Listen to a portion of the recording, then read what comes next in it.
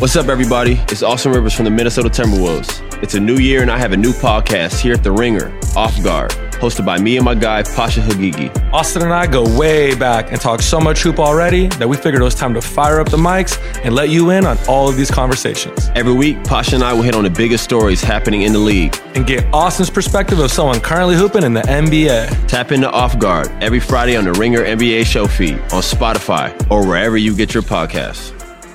This episode is brought to you by eBay Motors. With over 122 million parts, from superchargers and brakes to exhaust kits and beyond, eBay Motors levels your baby up to its peak performance. And with eBay Guaranteed Fit, your part is guaranteed to fit your ride every time, or your money back. With all the parts you need at the prices you want, it's easy to bring home huge wins. Keep your ride or die alive at ebaymotors.com. Eligible items only. Exclusions apply. This episode is brought to you by Jiffy Lube. Cars can be a big investment, so it's important to take care of them. I once got a car that I started out with 25,000 miles on. I got it to over 200,000 miles because I took care of it. You know how you take care of a car? You take care of the maintenance, the oil, the brakes, all that stuff. And if you don't, you can have a car just completely fall apart. When your car needs maintenance, head to Jiffy Lube. They provide automotive excellence at speed. Get your oil change, brakes checked, tons of other multi-care services. It's all done by expertly trained technicians who actually care about taking care of you and your car. Jiffy Lube, car more. To find coupons and start an instant online estimate, visit jiffylube.com. Cold open question of the week, Kaz. What's up, Dave? If we turned on the pitch black match black lights on you right now. Don't even finish that statement. It's not gonna be, there's no way. There's no way this is going to end PG. There's no way it's going to end PG. Let's just stop right there. No, just keep me away from all black lights. I'm a grown-ass man, okay? It's not going to happen. Okay, fair enough. Fair enough. Let's just start the show. What's going on, jabronis? It's Pitch Mr. Perfect, Skylar Aston.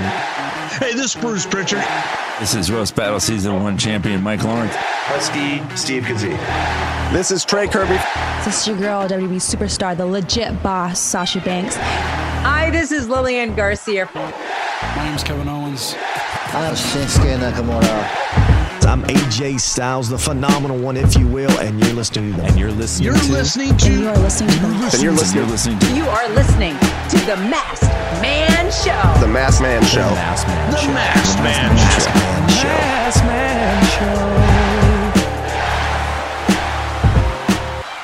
Show. Welcome to the Masked Man Show with Kaz, your post-Royal Rumble very special edition. How you doing, buddy? Woo, Dave.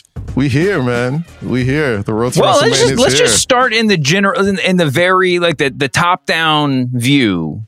Right. What would you rate the Royal Rumble as in the Kazometer? One of the best. I don't know if I'm not just a match, the whole event, the entire event. Yeah, I think top to bottom, one of the best Royal Rumbles of all time, by far. Just to give it a letter grade. I'll give it a A minus. I think it was an A minus show. From the men's Royal Rumble, the women's Royal Rumble. I think, the pitch black match kind of was what it was, but I never get mad at the sponsorship dollars. Do what you got to do.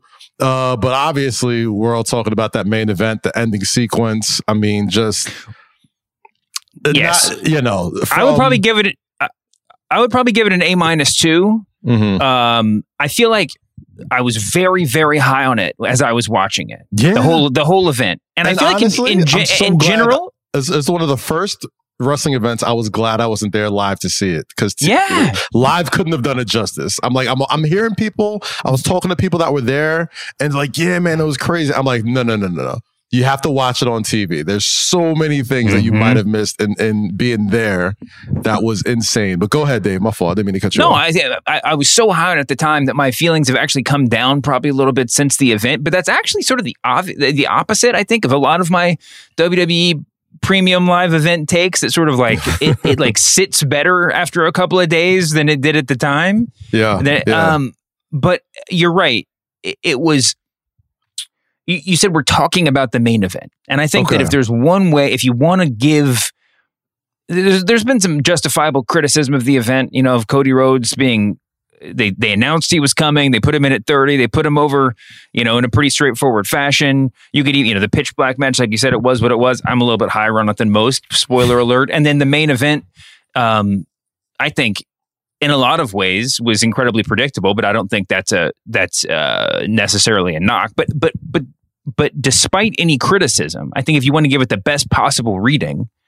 We are talking about the main event. They structured the entire night around getting us to talk about the right things in the right way. Mm-hmm. And it's this sort of like second tier meta booking thing that we talked about some last week, where they had to go in knowing that if anything went left, they would be dealing with another fan uprising for WrestleMania season. Yes. And the whole thing was sort of structured around getting us to the right point.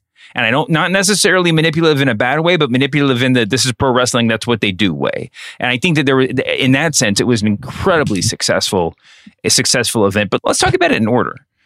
The Men's Royal Rumble match kicked off the show. As discussed, or as mentioned, Cody Rhodes is the winner. Cody Rhodes was announced, even though it was a surprise that he was ready to be back relatively. He could have been a big surprise for the Rumble. And they saved him all the way till 30. He came in.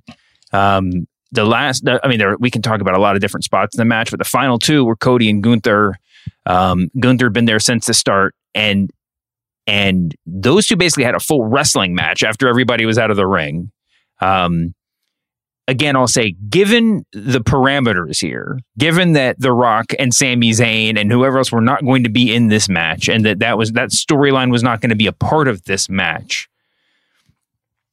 I mean, by the end, I felt like Cody earned it, and Gunther's a star, and I would measure that a pretty successful Royal Rumble, and there were a lot of cool moments in between. What was your take on the big first match? I'd say this. A lot of times, Royal Rumbles are judged by like the surprises and who won and all that type of stuff. However, I think this Royal Rumble, if you went in there just, and I'm trying to do that more, just as somebody who I guess is closer to the product than most, I'm trying to do it more where I just kind of go in with no expectations. If I just watch it just as a straight up match and just take it for what it is, how do I really grade it? How do I enjoy it? And I did that. And I think, the actual match itself was so well produced. Like Gunther came at Gunther's the problem outside of Cody Rhodes. He was definitely the biggest star of this match. For sure. Every time he faced off he with somebody, he started the match, so he gets he gets the bragging rights of being the marathon man and he almost won. For sure. And like now you see, I can't wait to see the post Intercontinental title run of Gunther when he's probably going to eventually feud with Cody Rhodes for the world title, like somewhere down the line. He's proven himself as a main event guy. I mean, if there's anybody who's risen their stock in the past year more than him, I mean, the dude lost a shit ton of weight. He's become a great promo. He's become a great matchmaker, a match giver. He's very giving, even though he never loses. You know what I mean? He's just awesome, man. And Cody Rhodes, he did what he had to do. Like if, in kayfabe terms, right? Like if a man can't wrestle with a half a boobie in a Hell in a Cell match, I think he earned the right to get number 30. All right. Like give the dude a break. You know what I mean? Like not totally mad at him being number 30, not totally mad at him being the winner. And it makes a lot of sense. I love that they got the Rumble matches out of the way because you said it, like the show is specifically structured so we can talk about the main event. And you're giving us about 60 plus days to get Cody and Roman to something that's very meaningful. Well, if that's indeed what's going to happen, if that's what happens, right? But that's the thing. Like it's rare in this era of Triple H booking that especially with the Bloodline story, they have won so much leeway with the fans, with me, as far as like getting somewhere that makes sense that I could properly enjoy. Well, Saturday night was a big part of earning that too. I mean, it's a constant process of earning it, Yeah. And I think that well, we'll talk about the main event later, but just in terms of the first match, of the Royal Rumble match, it was, as I said before, I mean, just a masterclass in tempering expectations, right? I mean, like everybody had fantasy booked this a million different ways, and this was it was never going to live up to everybody's expectations in that sense, I guess, right? I also got to give them props about setting those expectations, right? Because even like in the pre-show, like they've learned from their mistakes. They've learned how like Royal Rumbles can get sabotaged by fans, right? So in the pre-show, they come out the jump. Roman says, "Twins, you guys stay back here all night. Sammy, you're on my hip the entire night." Like Sammy's not in the Rumble. Yeah, they came right off rip and said they're not going to be in the Rumble. Don't expect them to be in the Rumble. So as the numbers kept getting smaller, you just started to appreciate the match, just to kind of know, like, oh, okay, like we got Booker T, we got Edge, we got some guys, but like you're not going to get, this is about Cody. This is about Cody and Gunther. Yes, you're right.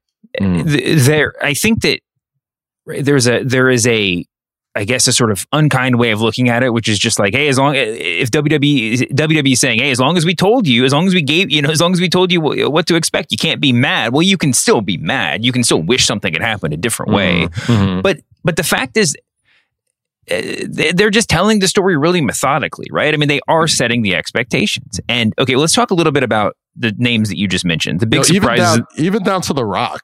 Like even the way that they're talking about him, I'm still not convinced he won't be at WrestleMania.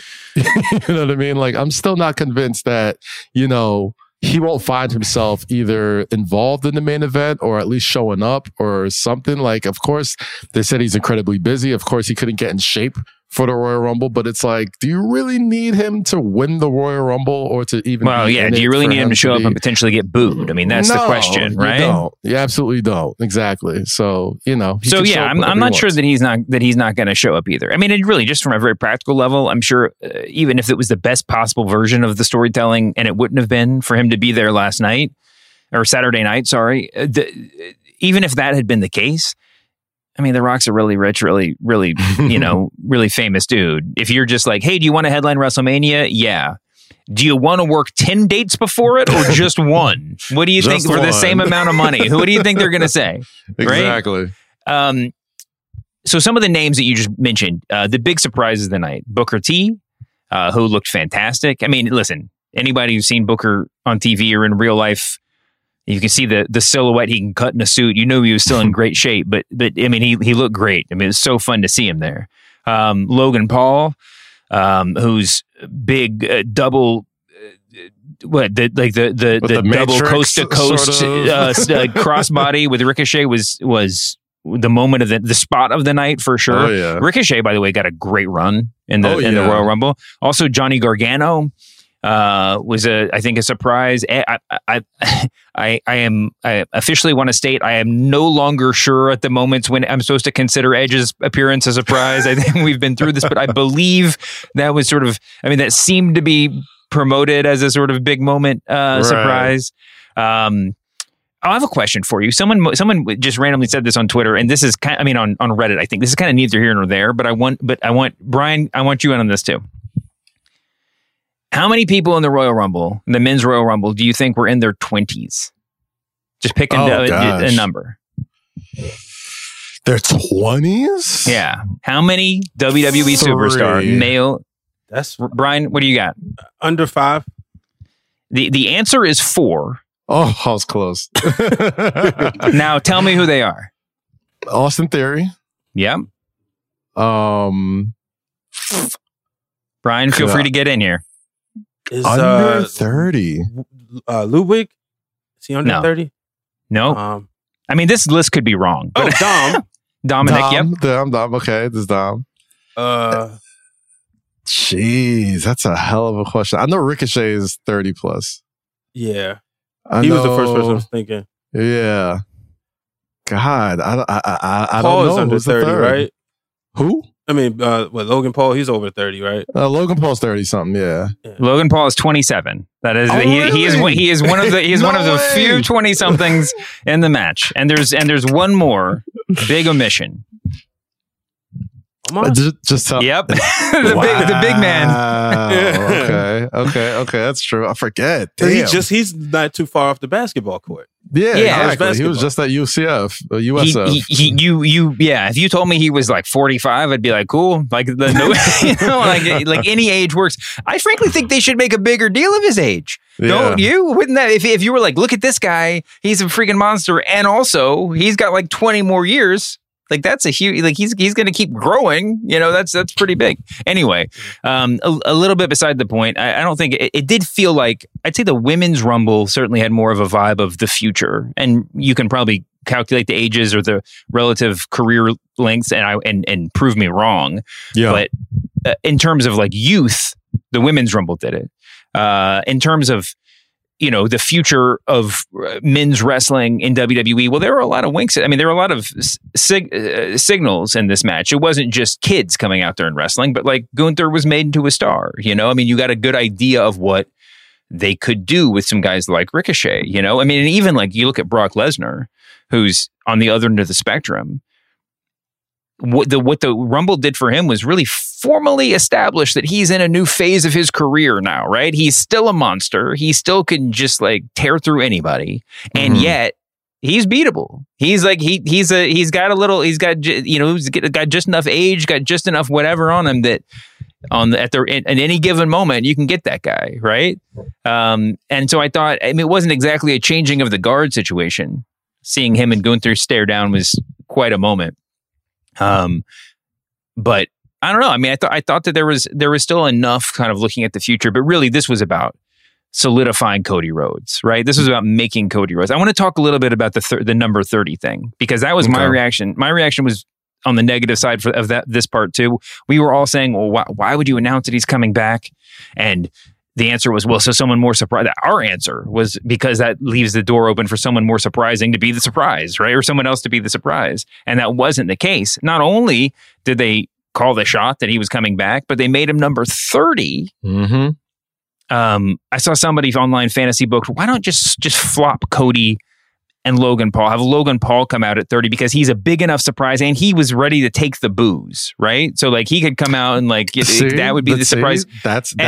I feel the reverse of that, right? Like I think Logan Paul was there to take in the booze eventually for Cody, right? Exactly. Like I think him coming in there first kind of like absorbed like, oh, this fucking guy, you know what I mean? And like he played. And then you know what 30 is going to be, and you can get it out of your system, right? It was getting it out of your system. And that's what letting Cody be 30.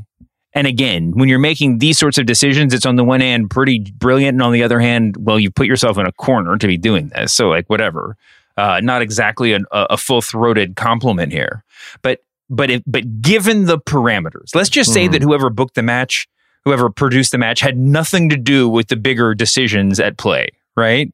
If it was a separate people, then whoever produced this match did a hell of a job, because it was the right choice for us to get all of the, oh shit, it's going to be Cody and he's going to win out of our system before Cody came out. And then once Cody came out, he had just a hell of a run. I mean, it was relatively brief compared to everybody else, but like I said, he and Gunther had like a match, man. Yeah. I mean, they like went at it, and there were so many false finishes that you actually started buying into them, and and I think that by the end, the big thing, Gunther was the right guy to be putting over as a sort of like, oh no, he's unobjectionable, everybody loves him, the casual fans, the diehard fans, like everybody loves Gunther.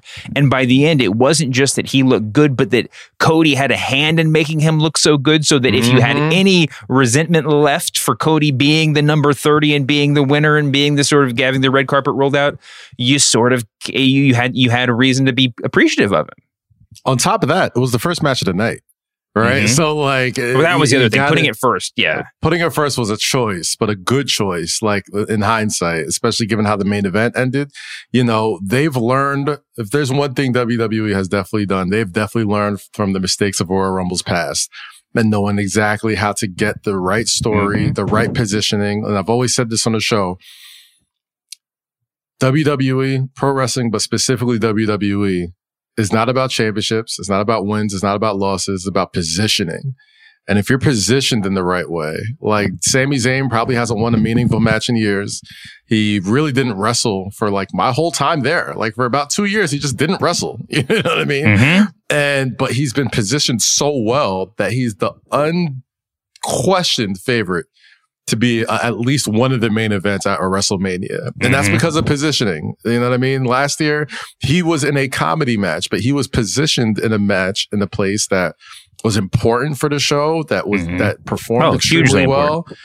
And, you know, nobody cares that he's never won. Well, he's won the Intercontinental Championship, but that's really it. Like, he hasn't been positioned as a threat, you know what I'm saying? And that goes the same thing with this Royal Rumble. This past Royal Rumble was so good, this men's Royal Rumble, because it was positioned just in the way where even though Cody wins and even though you know what's expected, you still see, well, it's a lot of time between now and April. Yeah. Right. So even legitimately, like it being the first match at the Royal Rumble, specifically telling you subconsciously, you've got so much time to get to a point where this is a WrestleMania worthy main event. To be totally agnostic about it, if you had Sami Zayn come in and win the Royal Rumble, you'd be in the same place as you are now, with relatively speaking, with the Sami Zayn bloodline storyline. And you wouldn't have Cody Rhodes having won the Royal Rumble, you know. I mean, so you have one more piece on the board. Even if that's the way we're counting. This episode is brought to you by eBay Motors. Passion, drive, and patience. The formula for winning championships is also what keeps your ride or die alive. eBay Motors has everything you need to maintain your vehicle and level it up to peak performance. Superchargers, roof racks, exhaust kits, LED highlights, and more. Whether you're into speed, power, or style, eBay Motors has you covered. With over 122 million parts for your number one ride or die, you'll always find exactly what you're looking for. And with eBay Guaranteed Fit, your part is guaranteed to fit your ride every time or your money back. Because with eBay Motors, you're burning rubber, not cash. With all the parts you need at the prices you want, it's easy to make your car the MVP and bring home huge wins. Keep your ride or die alive at ebaymotors.com. Eligible items only. Exclusions apply. We got to move on. We're going to talk about the bloodline. We'll talk about the bloodline at the end. Like I said, we'll go in order, but other notes. Oh, just big shout out to the Judgment Day for just taking over the Rumble for a while. That was a lot of fun to see. I mean, and again, talking about people whose, reputations are sort of getting got solidified on Saturday night. I mean, you could tell that they were being treated as more than just like the guys that got to eat up a lot of time on Monday Night TV. I mean, and it was, I thought that was good. Dominic, I mean, I don't even know what to say. He's arrived, yo. I don't even know what to say. I'm more shocked by him than just about anybody else. Because even when he joined the Judgment Day, you could see him. You could visibly see him looking at the other people in the group to see what his face should do. Right? Like he was so raw even then. And now, after those backstage segments, I mean, the pre-tape segments and stuff, and this new sort of, jailbird character, whatever clicked with him has clicked so hard.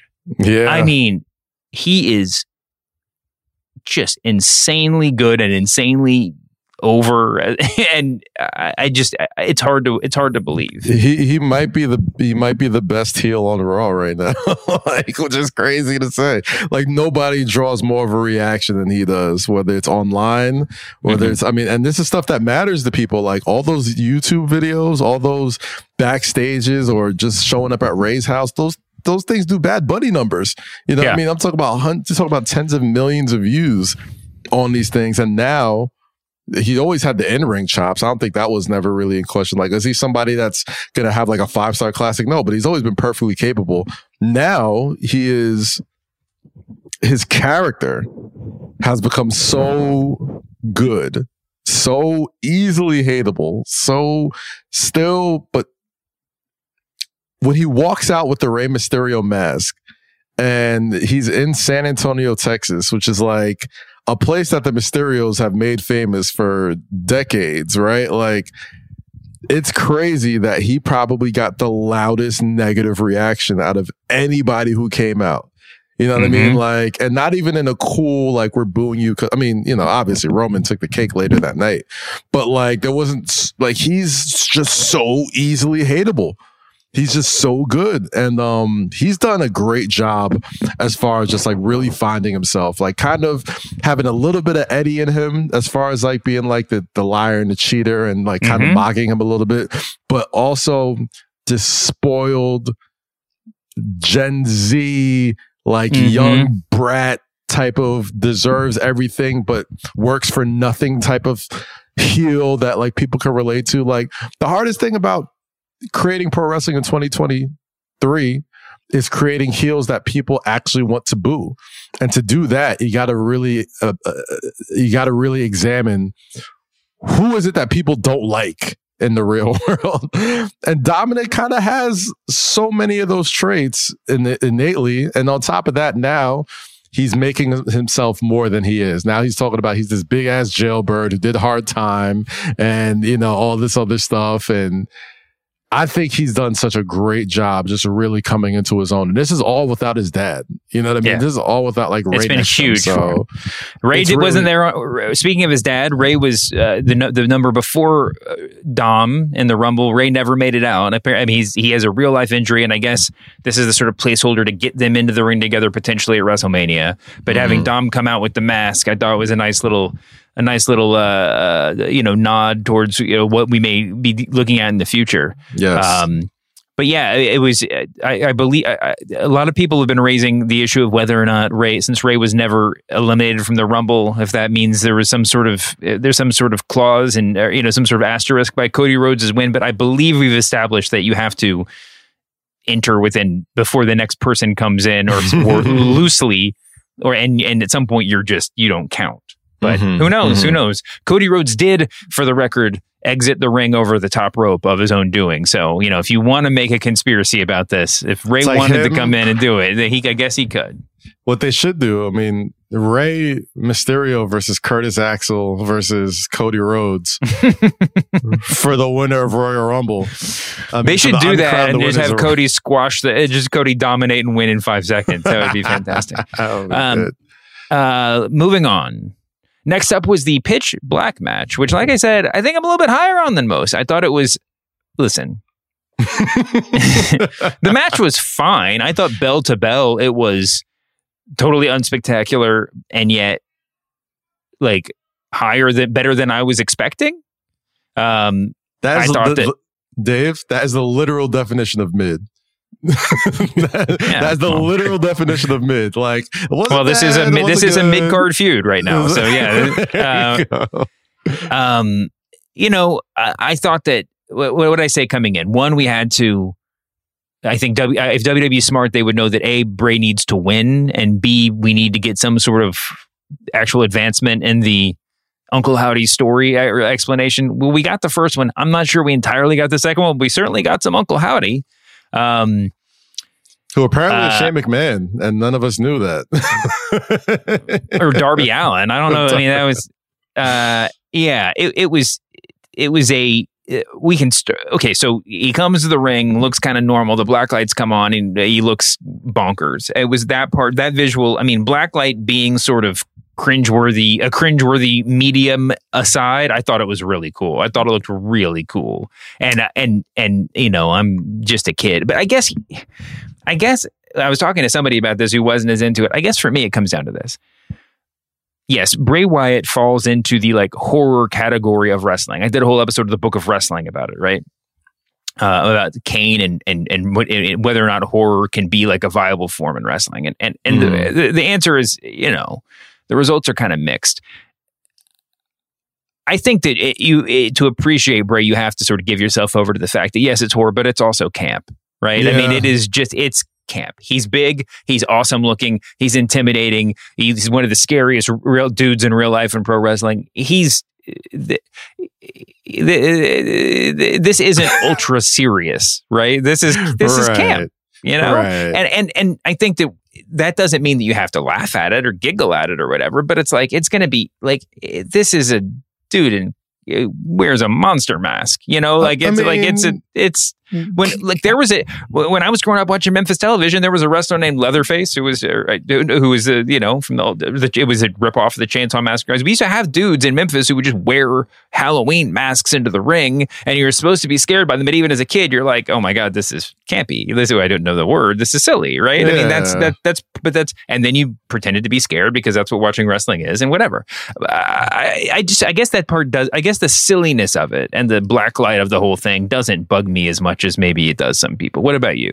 I mean, Dave, I ask myself, like, how am I supposed to, like, I mean, granted, anytime we turn on the microphones for these shows, I'm always super grateful and super humbled and super happy that we get to talk about wrestling for however long we talk about it, right? Mm-hmm. But like sometimes I'm like, how am I supposed to legitimately like critique a match with like face paint and glow in the dark ropes and black light? Like sometimes like you just hit the nail on the head. Like sometimes you just got to step back and remember there's probably a 10-year-old right now watching this that thinks this is fucking awesome. Yeah. You know what I mean? Like there's like a 10 or 11-year-old that's watching this. I was like, oh my God, this is the coolest thing ever. Just like I felt when I first saw The Undertaker get like stomped out by like 30 people at the Royal Rumble and then get like float through the screen out the casket and the casket match. I was like 8 years old when I watched that. And to me, that was the scariest shit I've ever seen in my life to that point. You know what I'm saying? And it can be scary and campy at the same time. Again, I said this in the Book of Wrestling, on the Book of Wrestling, but it's so funny to me that people look back at like 90s WWE and they're just like, oh, there was a wrestling dentist. Oh, there was a wrestling plumber. There was a wrestling clown. And there's like, nobody says, oh my God, there was a wrestling zombie Old West mortician.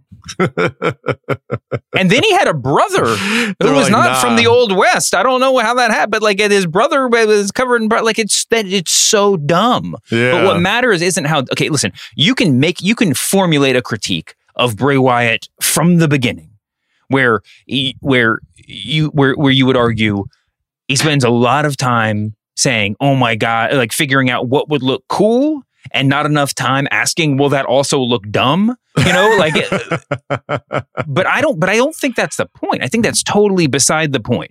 I thought it was really cool. And by the way, after the match, he wins the match. Then he puts on a mask, some sort of weird new mask that it's like, this is what I'm going to wear to murder people. And he took LA Knight, who had a good showing, all things considered, right? I mean, he just certainly came out of, he's going to come out of this feud better than when he went in. And he put on a mask, took him to the back where he like threw him up on a platform, beat him up. And then Uncle Howdy appeared from the rafters and did like a dive where the angle wasn't great and didn't look like you really didn't get all of them, as the announcer would say. And then at that point, we show him lying on the ground, and they look up, and the whole Funhouse posse, the human versions, are like looking down. It was. I was into it. I mean, I'm sorry. It was a good show. Maybe it lifted my spirits, but I'm into it. I mean, people were tweeting at me, but when I tried to explain Bray Wyatt and what I think is going on with Bray Wyatt, so I don't think I made it really clear, or at least to some people I didn't. Let me just make it really simple. This is what I believe, and what when I watch it, this is what makes it totally watchable. Bray Wyatt is like, this is Fight Club. Right? Bray Wyatt is the narrator and Uncle Howdy is Tyler Durden. It's the same dude, and everybody in the Fight Club looks at Ed Norton when they come in and they're just like, all right, who's he right now? Okay, we're not gonna break anything. We're not gonna let him know that we think he's someone else until we get to the very end, right? All these other people, including presumably who's ever wearing this Uncle Howdy mask, is like down with the dark side of this man, Wyndham Rotunda. What you want to call that, Bray Wyatt or Uncle Howdy? I guess you could say Wyndham Rotunda is the narrator and Bray is Tyler Durden. I know it's very confusing, but I'm very confused. Yes, basically there is a guy who is a cult leader still, who has all these people around him, and then half the time he's just like, he thinks he's a member of the cult because he's not there all that. He doesn't have it all together. So when he's Tyler Durden, when he's like, he's like, hey dude, put on this Uncle Howdy mask and jump off the roof to kill this dude I'm fighting. Like that's what's going on here. These are all still his followers. He just doesn't know they're his followers all the time. Dave, you did a much better job of explaining that than I think Bray could have in the past several weeks. No. I think. Guaranteed, if I'm right, then he has said out loud, "This is Fight Club but wrestling," right? I mean, that must be. I mean, someone said that out loud. Anyway, I thought it was fun, but I think that we didn't get a lot. The next match was Alexa Bliss. We don't need to spend a lot of time on it, although I would say it ties into the last match, right? Yeah, we saw she sort of had her thing at the end where she looked at the black and white film of the swing sets and thought, maybe I do need to embrace the dark side. So I don't know how much connection they're going to have here. It does seem like they sort of have to do that at some point. I mean, now, it seems like that's inevitable, but who knows? It was nice to see Alexa in the main event. I mean, not in the main event, in a championship match and looking legitimate. Right? I mean, this wasn't like a 5-star classic or anything, but I thought if you were going to eliminate another match from the card, this probably would have been it. But I do think that it was a fine match, and Alexa looked good for having the opportunity, and Bianca Belair looked great because she's a fucking great champion. What do you think? Yeah, it was a Bianca Belair match, man. She's on her Cena shit right now. It feels like, you know what I mean? Like, you just kind of throw her in there and. It doesn't matter who she's in the ring with. She's going to give you something solid every single time just because she's an absolute beast in there.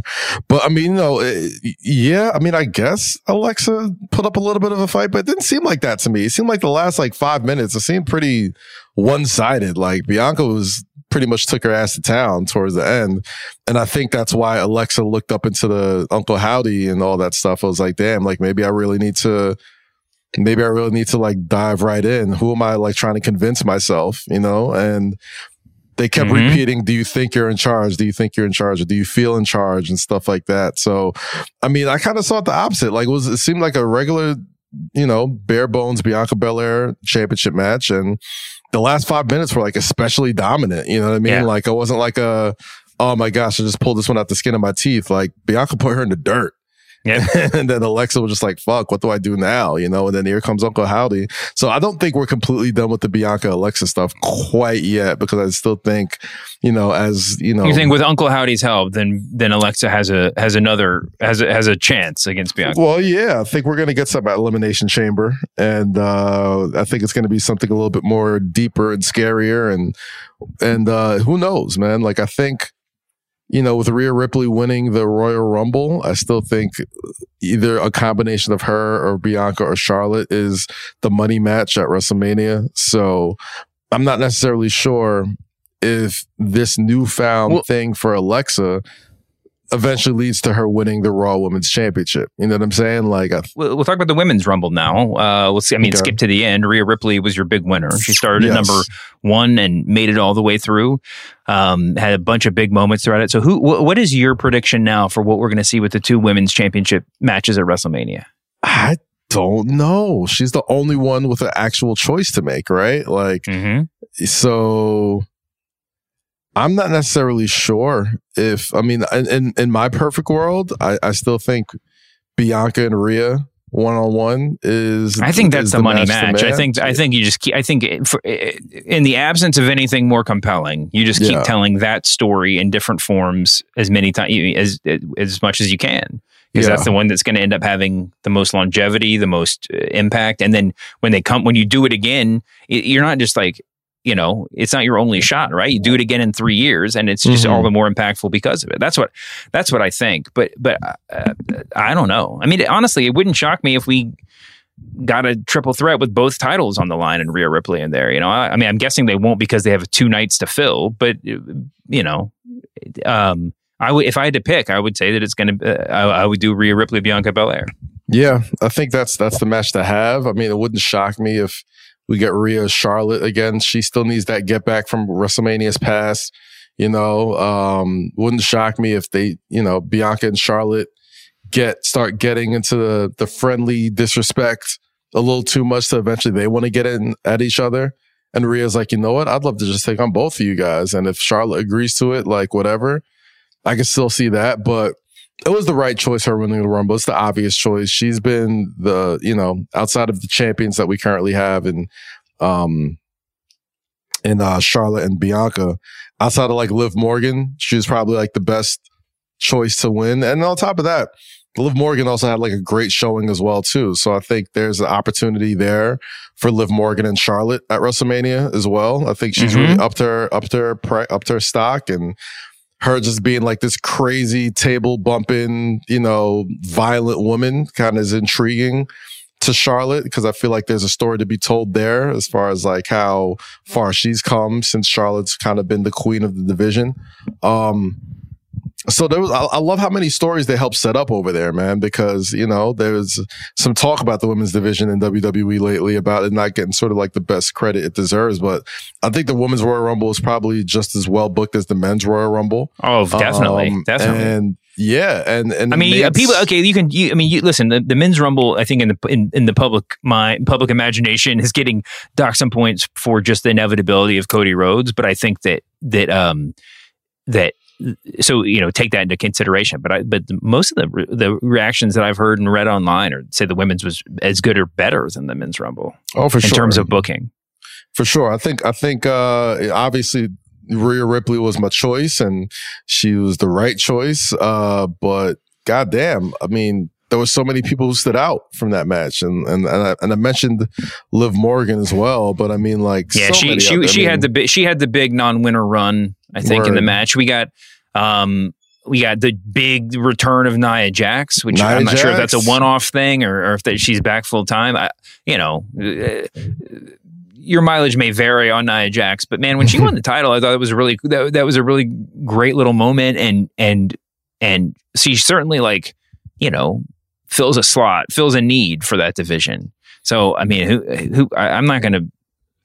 Politics aside, I'm not going to be mad if she's back. It's hard to replace women's champions, man. You lost two in Sasha and Naomi, and a couple of injuries. So we can get one back for. I think that again, politics aside, I do think that there is a huge. It's a new thing, right? In the new wrestling reality. The reality of wrestling, trademark Booker T. there is a stigma, justifiably, I think, that comes with. It used to be people would hate you if you were like pushed just because you were like like Vince's pet project or whatever. But if you are seen as someone who's only a WWE person, and by that I mean someone who can only be successful in WWE despite how big you might be. There's a stigma that comes with that. And the two names that I'm talking about are Nia Jax and Braun Strowman, who are like the biggest stars. And then when they were released by the company, there was not a whiff of them showing up for AEW or New Japan. Or, I mean, I'm sure that Braun could have gone over and worked in Japan or something if he could get a visa. But like he's or if he wanted to take less money, Well, yeah, but that's sort of that. I mean, that's what I'm getting at. It's like we all know somebody at work who's getting paid an insane amount of money who would not get a fraction of that if they were out on the street looking for the same job somewhere else, right? But you're just going to get it because you've built up this level of esteem, or because the company has done right by you to this point and put you in that position. So I think that's where some of the even non-hatery hate comes from, or not apolitical hate comes from there. But whatever. If she's back, she's back. But that wasn't the only big surprise. We also got Michelle McCool coming out of the crowd and looking like a real wrestler with very little ring rust. I totally forgot that she did the Styles Clash. I know I'm such an idiot for forgetting that, but when she did it, I was like, what in that? I was like, oh yeah, I forgot how hilarious it was that she stole the Styles Clash before AJ was in WWE. It just seems like such a different, it was a different era. What are the other big ones? We got Asuka with the Kano look. The Killer's back, man. She looked, that was so much fun.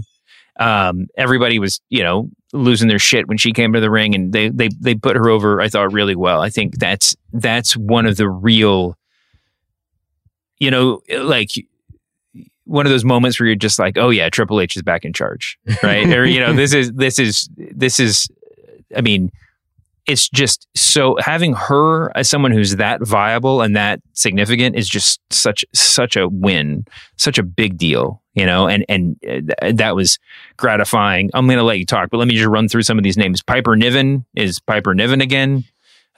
Chelsea Green made her long semi-awaited WWE debut, and I thought she was in and out. She got that spot, and I thought that was really great. And then Damage Control kind of had the Judgment Day spot. They ran wild for a while, and that was super fun. The other big note was the look for the future. Roxanne, Indy Hartwell, Zoe Stark, all got like real legitimate presentation, in the Rumble, and I thought looked really, really good doing it. I was watching with my wife and her cousin, and I don't remember. There were a few other people who were there. Roxanne won my wife's vote for favorite wrestler of the night, especially at least new favorite wrestler, and she was. My wife was actually upset that Piper Niven was no longer Dewdrop. But aside, we disagree on that. But I think we agree on most everything else. I thought Zoe Stark in particular looked much. I mean, I know she wrestled in the tag match before, but she looked much more comfortable on the big stage than I would have expected. I watch her on NXT, and I just I don't care.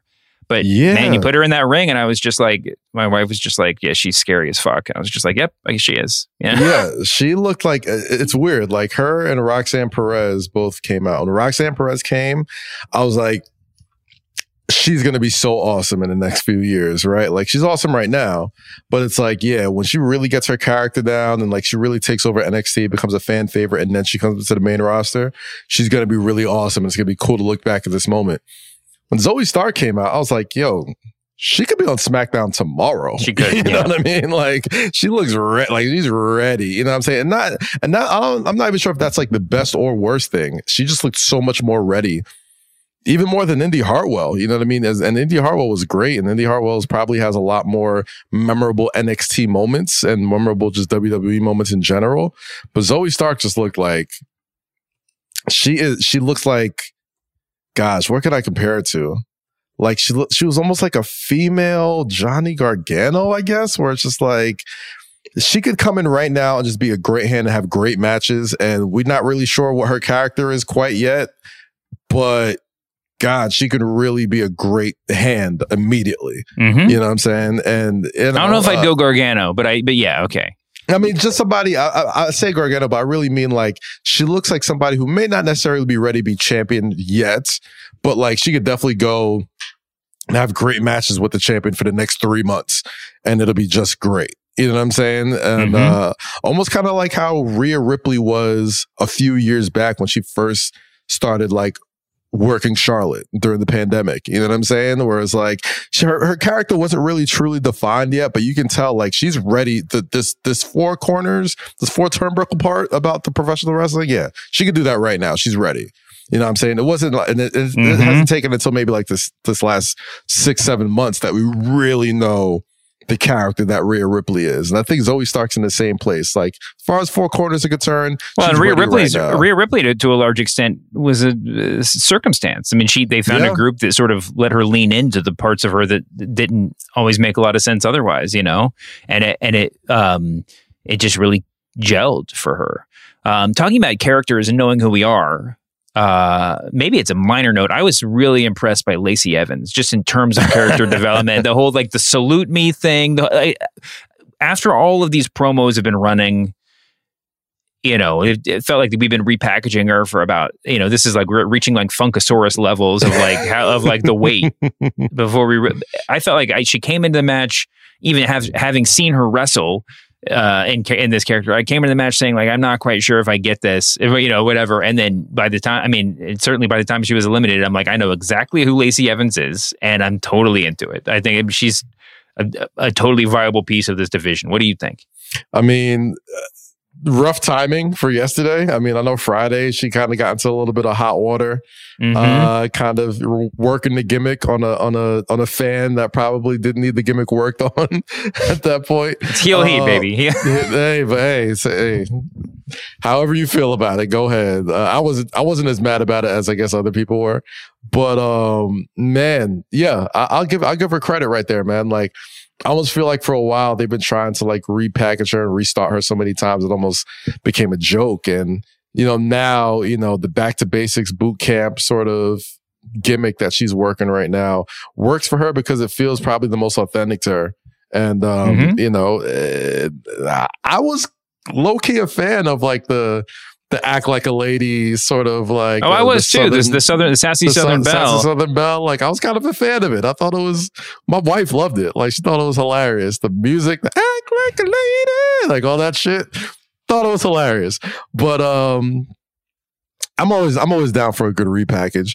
Well, she's perfectly fine, man. Like Lacey Evans isn't somebody who's like, oh man, she's gonna carry the division. I don't think everybody needs to be that person. I feel like when people listen to the show and they hear our takes, and especially a post Royal Rumble show where we get a small sample of everybody on the roster, everybody's so extreme. It's like, oh, this person's the future of the division, or oh man, I don't know, this person needs to do this, that, and the third. Like Lacey Evans is perfectly fine the way she is. You know what I'm saying? Yeah. Like she's a perfectly good women's wrestler for a division that kind of needs reshuffling. And I think I'll always tend to like the women's Royal Rumbles better than the men's Royal Rumbles, especially as of late, because they always feel fresher. There's always more NXT talent. There's always like more to sort of like wrestle. They did the whole thing with only one legend. You know, I mean, that's pretty, right. That's right. Am I missing somebody? I think it was just, and Bailey's a living legend. I mean, Beth Phoenix sort of showed up at the end, but like, I mean, in the men's Rumble, but like she wasn't in the women's Rumble as well.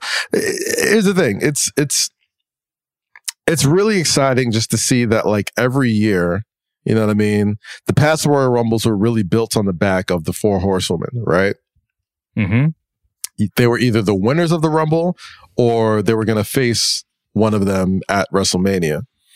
And I think this is the first year that I guess we have one horsewoman as a champion, but the rest of them didn't win or wasn't involved. And I think that sort of speaks to just more of the reshuffling of the women's division that has to keep happening for the next like several years, right? Yeah. Like it's I'm not saying the horsewoman era is over, but it's definitely at the time where it's like, okay, we need to find out who these next crop of women who are going to lead this next level of the division at. Like Bianca Belair is clearly like stamped, put her in the file cabinet. She's there. She's not going nowhere.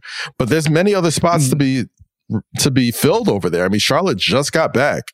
We haven't heard a peep from Ronda Rousey.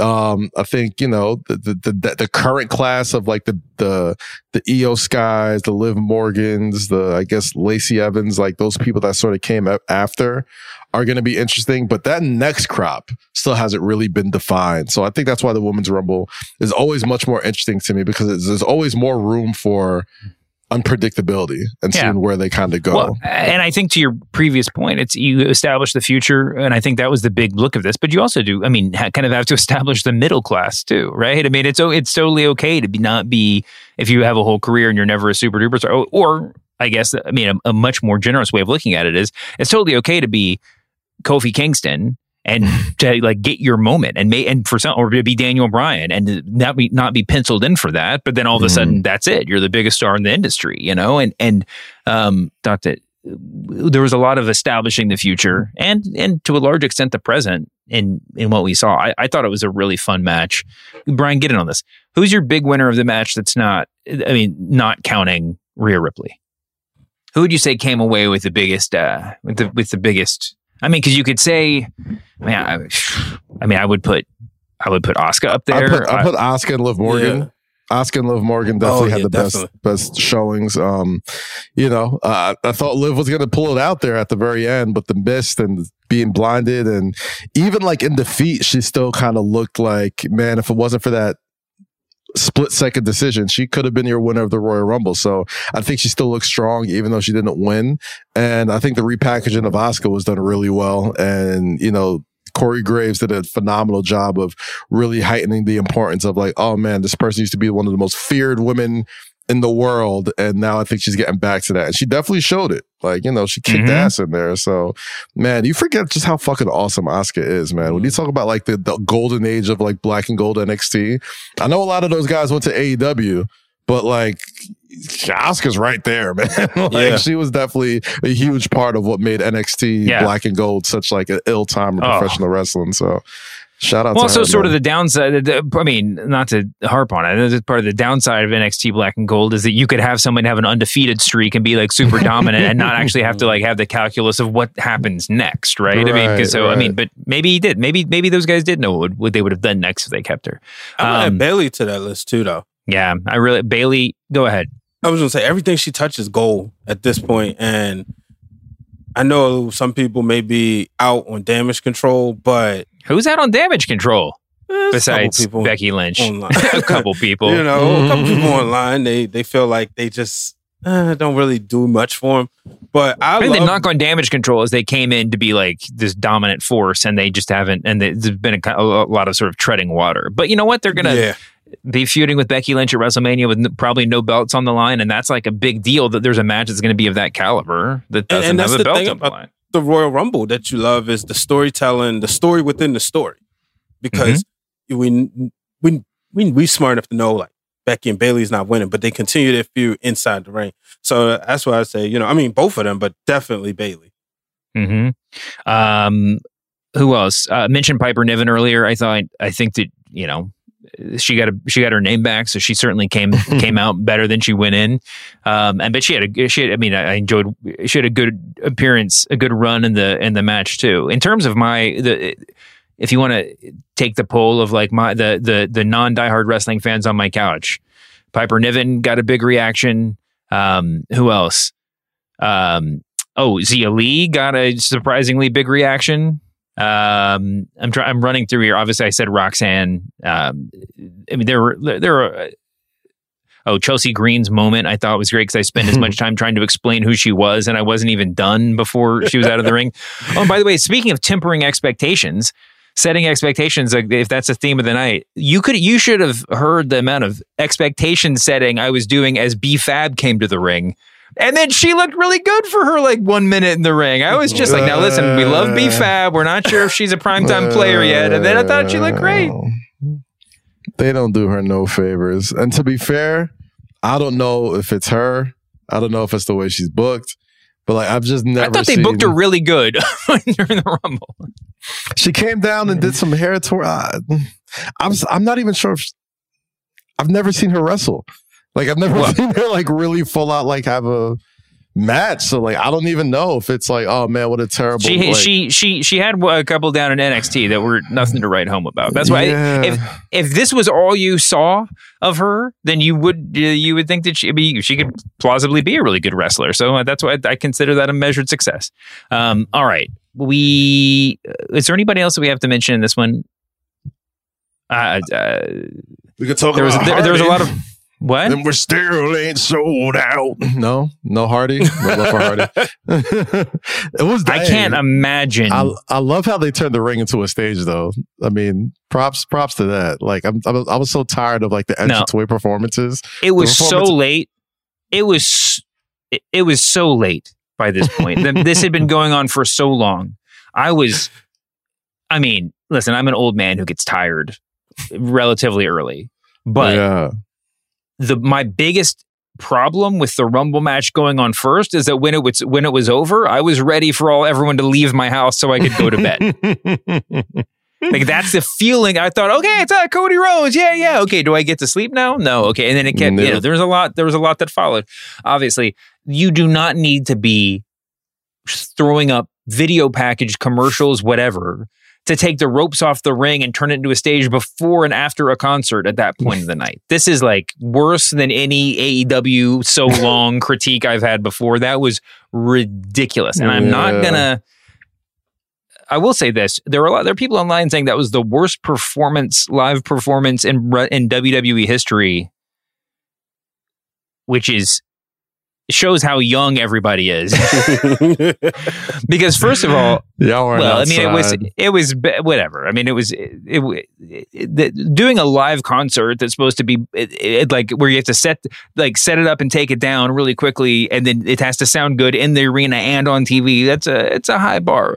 But also, if you've never heard the DX Band perform America, another shout out to the Book of Wrestling. If you've never heard the DX Band perform America the Beautiful, you do not know what a bad live performance is. Like Hardy was like Nirvana unplugged compared to what the DX band doing America the Beautiful. Brian, please just play 10 seconds of it at this point in the show.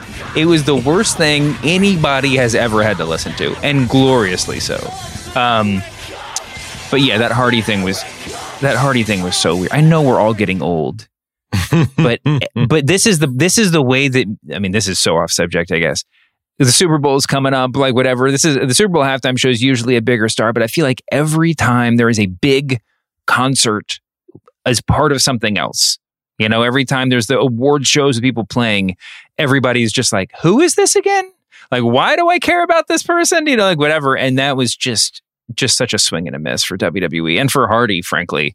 You know, I thought that giving a song to them and narrating that opening package was enough. We didn't need the performance. That was more time than I planned to spend on Hardy. Well, that was more time. Ben says he thinks it's safe to say Rihanna will do much better than Hardy this year. We'll see. We'll see. She needs to pull out some music. This episode is brought to you by Jiffy Lube. Cars can be a big investment, so it's important to take care of them. I once got a car that I started out with 25,000 miles on. I got it to over 200,000 miles because I took care of it. You know how you take care of a car? You take care of the maintenance, the oil, the brakes, all that stuff. And if you don't, you can have a car just completely fall apart. When your car needs maintenance, head to Jiffy Lube. They provide automotive excellence at speed. Get your oil change, brakes checked, tons of other multi-care services. It's all done by expertly trained technicians who actually care about taking care of you and your car. Jiffy Lube, car more. To find coupons and start an instant online estimate, visit jiffylube.com. This episode is brought to you by Hotels.com. I was traveling internationally last year. I was in Mallorca. I didn't know the island well. I said, let me head to the north, head towards the water. Let me go on Hotels.com and see what they have available. Something preferably on the beach, maybe even a gym. Not only did I get those things, there was a kids session with exercise, gymnastics in the water, pony rides, a train. It had everything, and I didn't even want any of those things. But at least I knew they were there, just in case I changed my mind. And now finding the perfect hotel has never been easier thanks to the Hotels.com app. Whether you're looking for a family-friendly, right, all-inclusive or a relaxing spa weekend, you can find exactly what you need and compare hotel prices, ratings, and amenities side by side. So start planning your next getaway and find your perfect somewhere in the Hotels.com app. So the big main event, Roman Reigns versus Kevin Owens.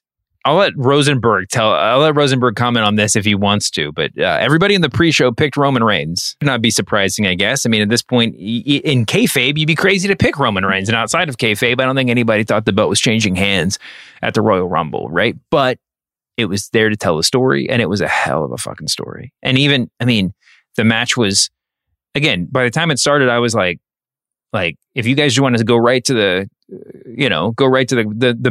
ending, I'd be fine with that. But they told it really methodically. They told the story really well.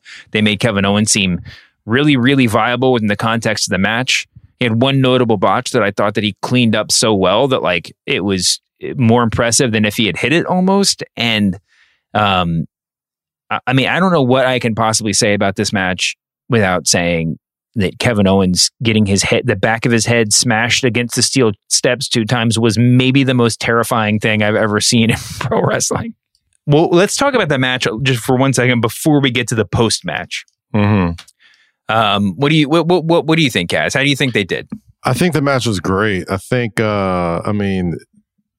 production wise, it just looked like such a big fight, and just, I'm always big on like images before the match, and just seeing Kevin Owens like sitting on the turnbuckle with the spotlight on him. Oh yeah. And then like Roman standing there with the spotlight on him. Incredible match. I think the story that they told so well was just the fact that like Kevin Owens said a couple weeks back, I'm going to take the Universal title from you, or I'm going to die trying. And at some times it really looked like he was going to die trying. Like he kept. I was wondering how they were going to get there. I really was, because that's a big proclamation. I mean, it's kind of implicit with a lot of guys, but just to say that is just like, because when you say that, you're pretty much saying like, you're pretty much clued in with the audience. Like, listen, we all know Roman's going to WrestleMania, but I'm going to look pretty damn good in this match, and if I don't, I'm probably going to get the shit kicked out of me, right? Like, it's going to have to be some terrible shit for me to not win this match. And that's what happened, man. Like you said, the stair spot was brutal. All of the offense that Roman was getting in while looking at Sammy was just brutal. It was like, it mercifully ended after a while. He took low blows. He took chair shot. He took Kevin Owens took everything. Those super kicks.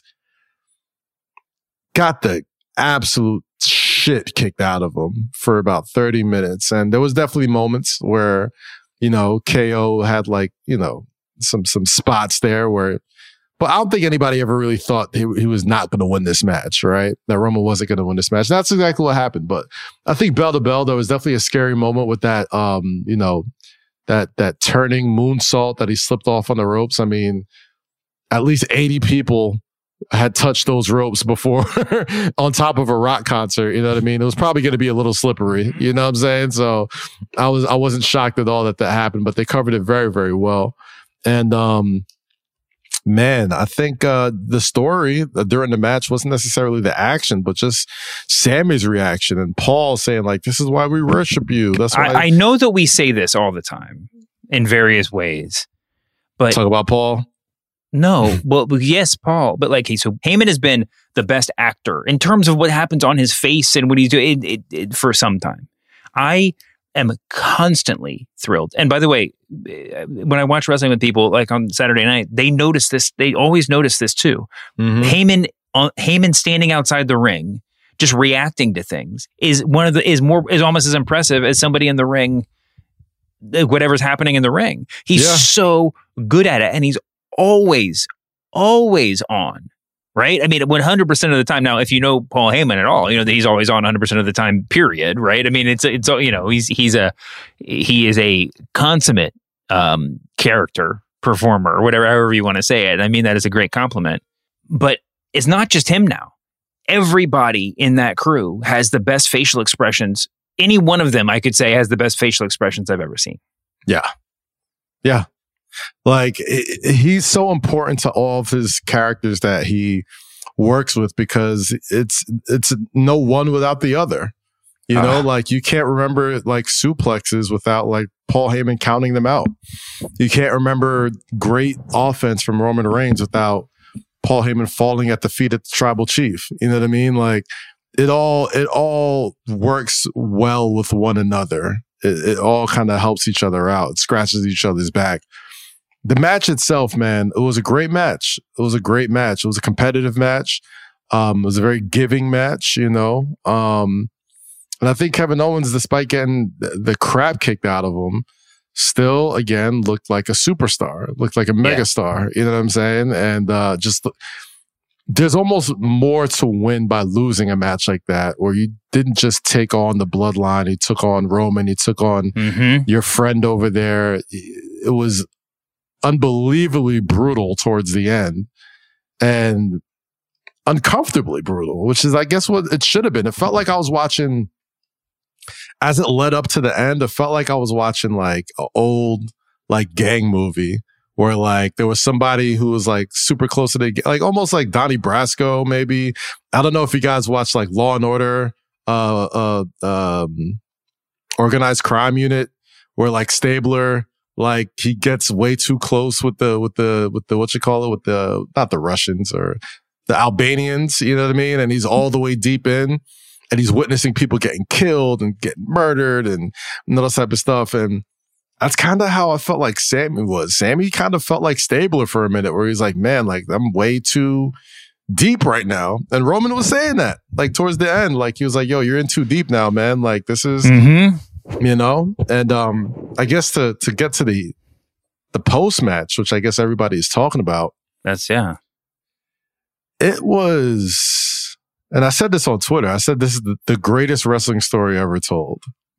Ever. Like, Because it's not just paying off 3 years of storyline. It's paying off nearly a decade of storylines, really. Yeah, right? it really is. Because it's not just talking about the Thunderdome and the bloodline and Roman. This is really about Sami and Kevin's relationship, too. Because while Roman is beating the crap out of Kevin, he's yelling at him saying, like, this guy's been an anchor for you since day one.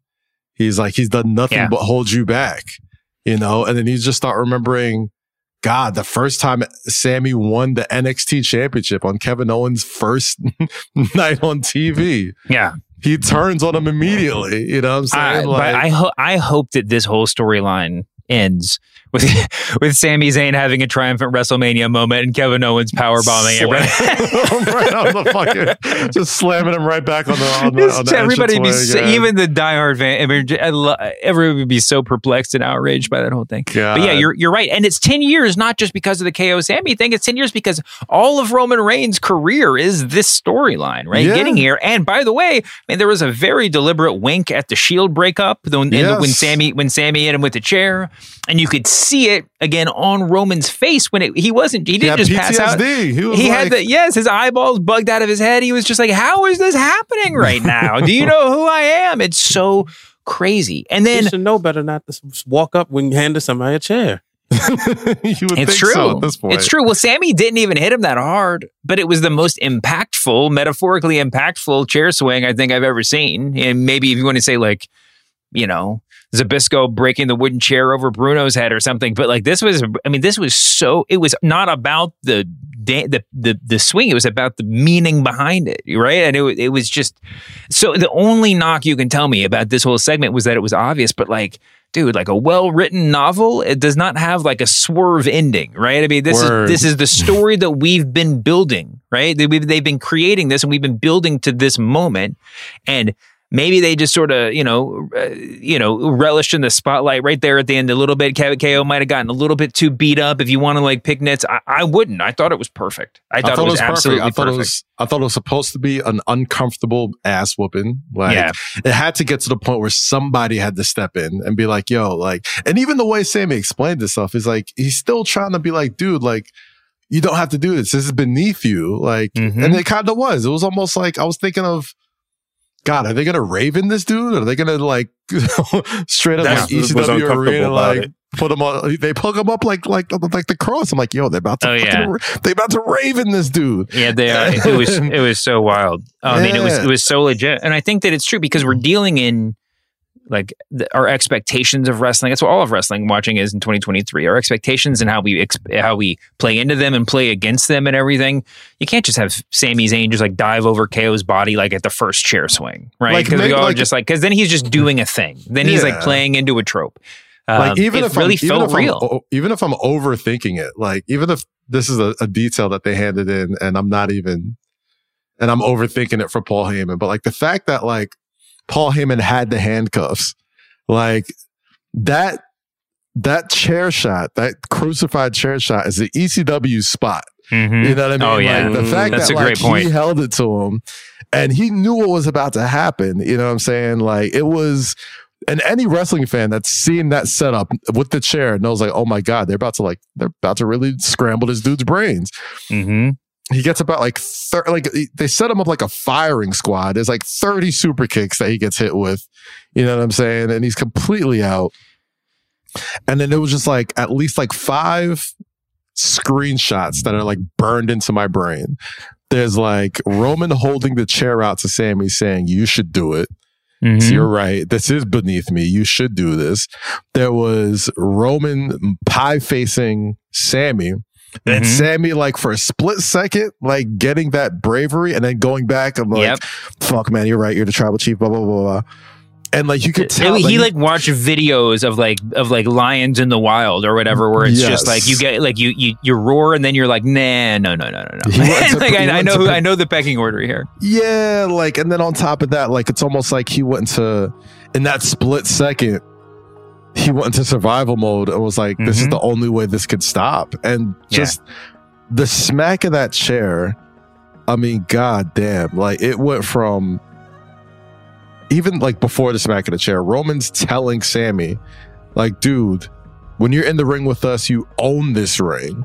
He's like, I've given you everything. And he was like, or you can go back to doing jackass shit. You know what I mean? Like, which pays off last year's storyline. And then it's like, well, he gets smacked with the chair. Jimmy Uso, who's been like Sammy's road dog since day one. They got the handshake, all that type of shit. Like, you could see the anguish in his face where it goes from anger to like, damn, this is my boy. Why did you do this? Now I got to do you. And then he kicks him. And then like Jay, the night before on SmackDown, goes up to Sammy and is like, Sammy tells Jay, like, yo, what you did for me at the trial, like, I'll never forget that. And he was like, yo, if you need anything from me, absolutely anything, I got you. You know what I'm saying?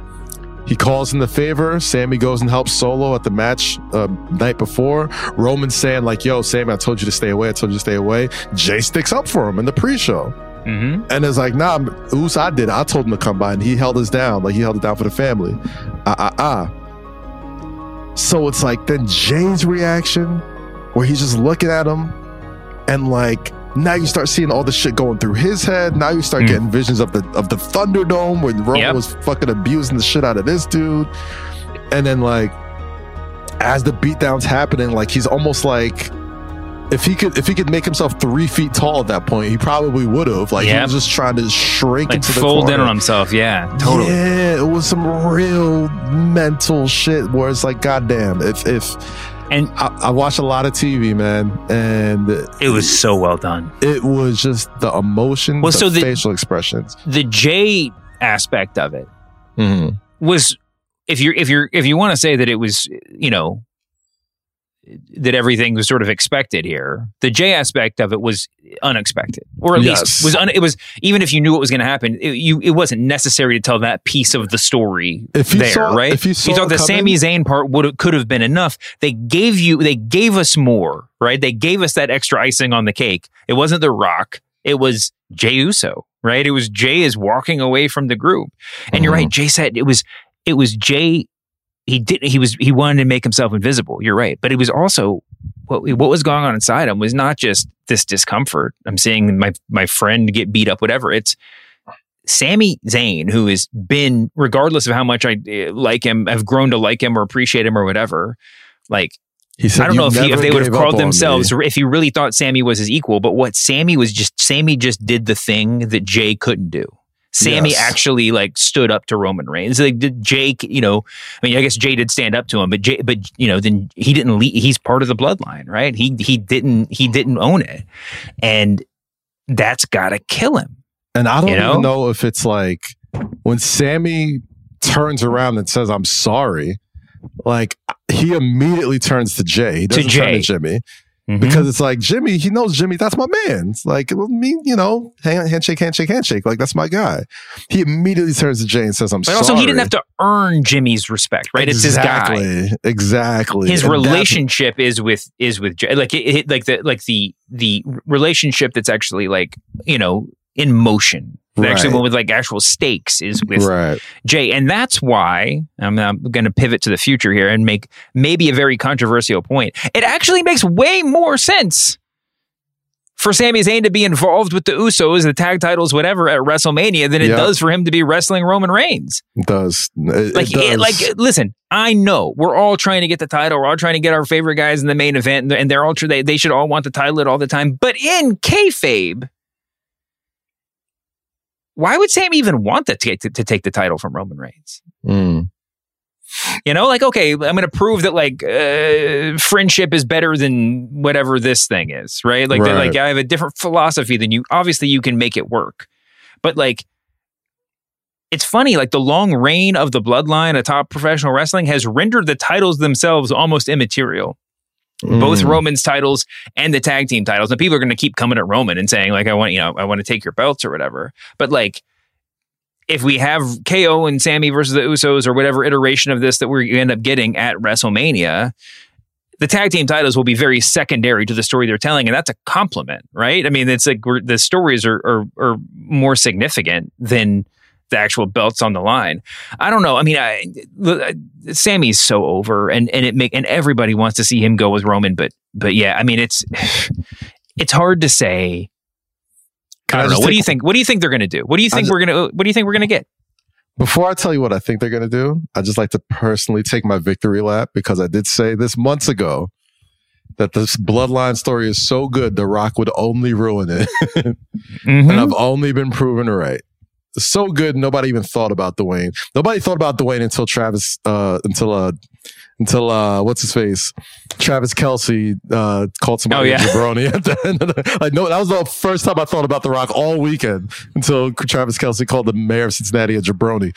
But what I think is going to happen is Sammy will challenge Roman in Montreal for the undisputed title. One-on-one. Matter of fact, Roman will demand to challenge Sammy in Montreal. He'll probably know. He'll be like, if they really want to get sick with it, they could be like, listen, who do you think got Montreal booked for Elimination Chamber? I did that for you. I thought that was supposed to be your shining moment. We were supposed to do this together and da-da-da-da-da. Love that, yeah. Now, I'm going to make sure I fucking destroy you in front of all of your people. You know what I'm saying? So he demands the match. He gets the match. We don't see Kevin Owens at all. He's gotten the shit kicked out of him. I think Kevin Owens just fucking sits at home for weeks, right? I think we get Roman Sammy. We get to see Sammy get back into his fucking NXT bag. I'm talking about like through the turnbuckle tornado DDTs, like fucking the springboard, doing all the insane El Generico move sets, like where you get like some of the best wrestling that you've seen from him, that we've come to see from him in years. And just as he's about to make that move to possibly the biggest upset in the history of upsets, as that Montreal crowd is fucking going ape shit, I think that is when Jay falls back in line. You think he's going to fall back in line? And then he causes Sammy to not win the world championship. As that happens, here comes a returning Kevin Owens, who's also from Montreal, who's also going to go get even more crazy ape shit. Like as Sammy's getting the shit kicked out of him, stunner everywhere. He's going fucking ape shit. You know what I'm saying? And then you finally get that big Sammy and Kevin reunion in Montreal. They go fucking nuts. They both look at the Usos. They look at the titles. They point at the fucking WrestleMania sign. And there you go. Yeah. You get them out of there. And then now you got a blood feud for the Raw and SmackDown tag team titles. Yeah, I love that. I think that, well, I mean, right. If Jay is really out, obviously we could do a thing where it's like Sammy and Jay are teaming up, or you could do Sammy and KO. I'm talking about WrestleMania. It could be Sammy and KO versus Jimmy and Solo with like Jay as a special guest referee. Like there's a lot of different iterations of sort of getting to the same point. I love the idea though of Jay kind of coming back into the fold, or at least dragging out. You know, maybe he's just we'll be tag team partners for business purposes only, or like, you know, whatever. There's a lot of different ways that you could do this. I do have to mention that we have the right number of people in this storyline right now to fill up an elimination chamber. I don't know if they would actually do that, but it is feasible that you could have, you know, the Bloodline plus Sammy plus KO. I mean, Bloodline including Jay, whatever, as your elimination chamber match. I also, and we're not going to do the full fantasy booking segment. We got to get out of here. I don't know that I would actually do this, but you could, if you wanted to live with the nuclear heat that would come with it. And I think if any storyline could actually do it, you know, well, now we're in the realm of speculating about WrestleMania, right? And now it seems like, is Roman going to work 2 nights? Are we really going to do this thing where he's like going to defend the title against somebody, and then, you know, Cody on one night and The Rock or whoever it is on the other night? Who knows? There's been a lot of talk about splitting up the titles. An elimination chamber might be the thing. What if after everything we've been through, Sammy wins at the Elimination Chamber via finger poke of doom? Roman gives him one of the titles, entrusts one of the titles to him to defend at WrestleMania. No, you see? Because Sammy doesn't want out. Sammy didn't say he was. Sammy just wanted to stop that beating, right? He's still. So if Roman wanted to toy with him, so he's Sammy still becomes an ultra mega heel in Montreal. Well, he's still just like, it's not my fault, guys. Like, whatever. I got a championship, whatever. But yeah, the finger poke would make the crowd go nuts. God. You can't do that when you got competition. I know what happened last time. You can't do that. You can't do that. That was the beginning of the end right there. Yeah, no. That being said, man, I've said it online. I've said it to anybody who would hear it. That was one of the greatest Royal Rumbles of all time. Definitely one of the greatest endings to any premium live event I've ever seen. And right now, this Bloodline story is entering a level, a certain air of greatness that are only reserved for like the Undertaker versus Kane, the breakup of the Mega Powers, Brett versus Owen. Like, that's like when you talk about just great stories being told through wrestling, it's those right there. And now, obviously, there's been hotter angles. And I always feel like those hot angles are made because essentially the internet marks get worked, right? And that's always fun, of course. And I always love those stories. I always love being fooled. That's great. But this story has been 100% reliant on great storytelling. Yeah. And twists and turns and character development and callbacks and knowing and rewarding the viewer for paying attention and watching this shit. That's the biggest thing. All you want to do. And that's why I say this Bloodline story is the greatest wrestling story ever told. If they sell it in a box set in a few years, or if they have a dedicated channel to it on Peacock in a few months or whatever, I'm watching it. God, even if you didn't watch any of this story for the past year and a half, just watch the video the video package that was shown right before that match. Watch the match entirely, then watch it at the end. And you tell me that isn't some of the most completely well thought out, nuanced storytelling ever told in the wrestling ring. I challenge you to find a better story that was ever told. I showed it to my sister one day. The whole Bloodline story, you know how they do on YouTube. And this was right after Survivor Series. I showed her Survivor Series and I said, let me take you back. And she's somebody who watched wrestling during the Attitude Era, but she was hooked. So like everything you're saying is like on point. It's gosh. I can't disagree, man. It's just the best. It's the absolute best. We'll try to think of the greatest storylines of all time for Thursday. Let's talk about that because it takes a bigger conversation. We got to get out of here. Do you want to get your plugs in on the way out the door? Yeah, man. Catch me on Say Less with Kaz, Looking at Rosie every Monday. We got a new episode with the legendary Paradise Gray in honor of the 50th anniversary of hip hop. Check that out. Also, you catch me on Count It right here on PointsBet USA. You catch on the YouTube, Twitter, Instagram, Snapchat, wherever you check it out. But I'm there Monday, Tuesday, Thursday, Friday. And you can catch me right here on the Masked Man Show. Thanks for everybody who watched me on the Ultimate Show before Royal Rumble with my guys Matt, Ryan, and Sam. That was so much fun. Love doing those shows. It's our third season doing the Ultimate Show on Peacock and the WWE Network. So if you missed it, go on Peacock and check it out. Super fun. And yeah, man, let's keep the show rolling. The road to WrestleMania is here. Off to a good start. You can find me here. You can find me on the Press Box. You can find me on the Book of Wrestling. We're still working on it. Remember to check out all the awesome programming on the Ringer Wrestling Show channel. We got us twice a week. We got Cheap Heat. We got Friday Something with Peter Rosenberg. And of course, the new Wednesday Worldwide Show with Brian Waters and Cal and Benjamin. I'm just reading his name right now. And our producer, Ben Cruz. Check out all that stuff. We're going to have a lot of fun between now and WrestleMania. Apologies as always to John Moxley. We'll see you back here on Thursday, Humanoids. This episode is brought to you by 20th Century Studios' Kingdom of the Planet of the Apes. As a ruthless king builds his empire at the expense of the remaining human race, a young ape will fight for the future of apes and humans alike. Kingdom of the Planet of the Apes. Enter the kingdom in IMAX on May 10th and in theaters everywhere. Get tickets now.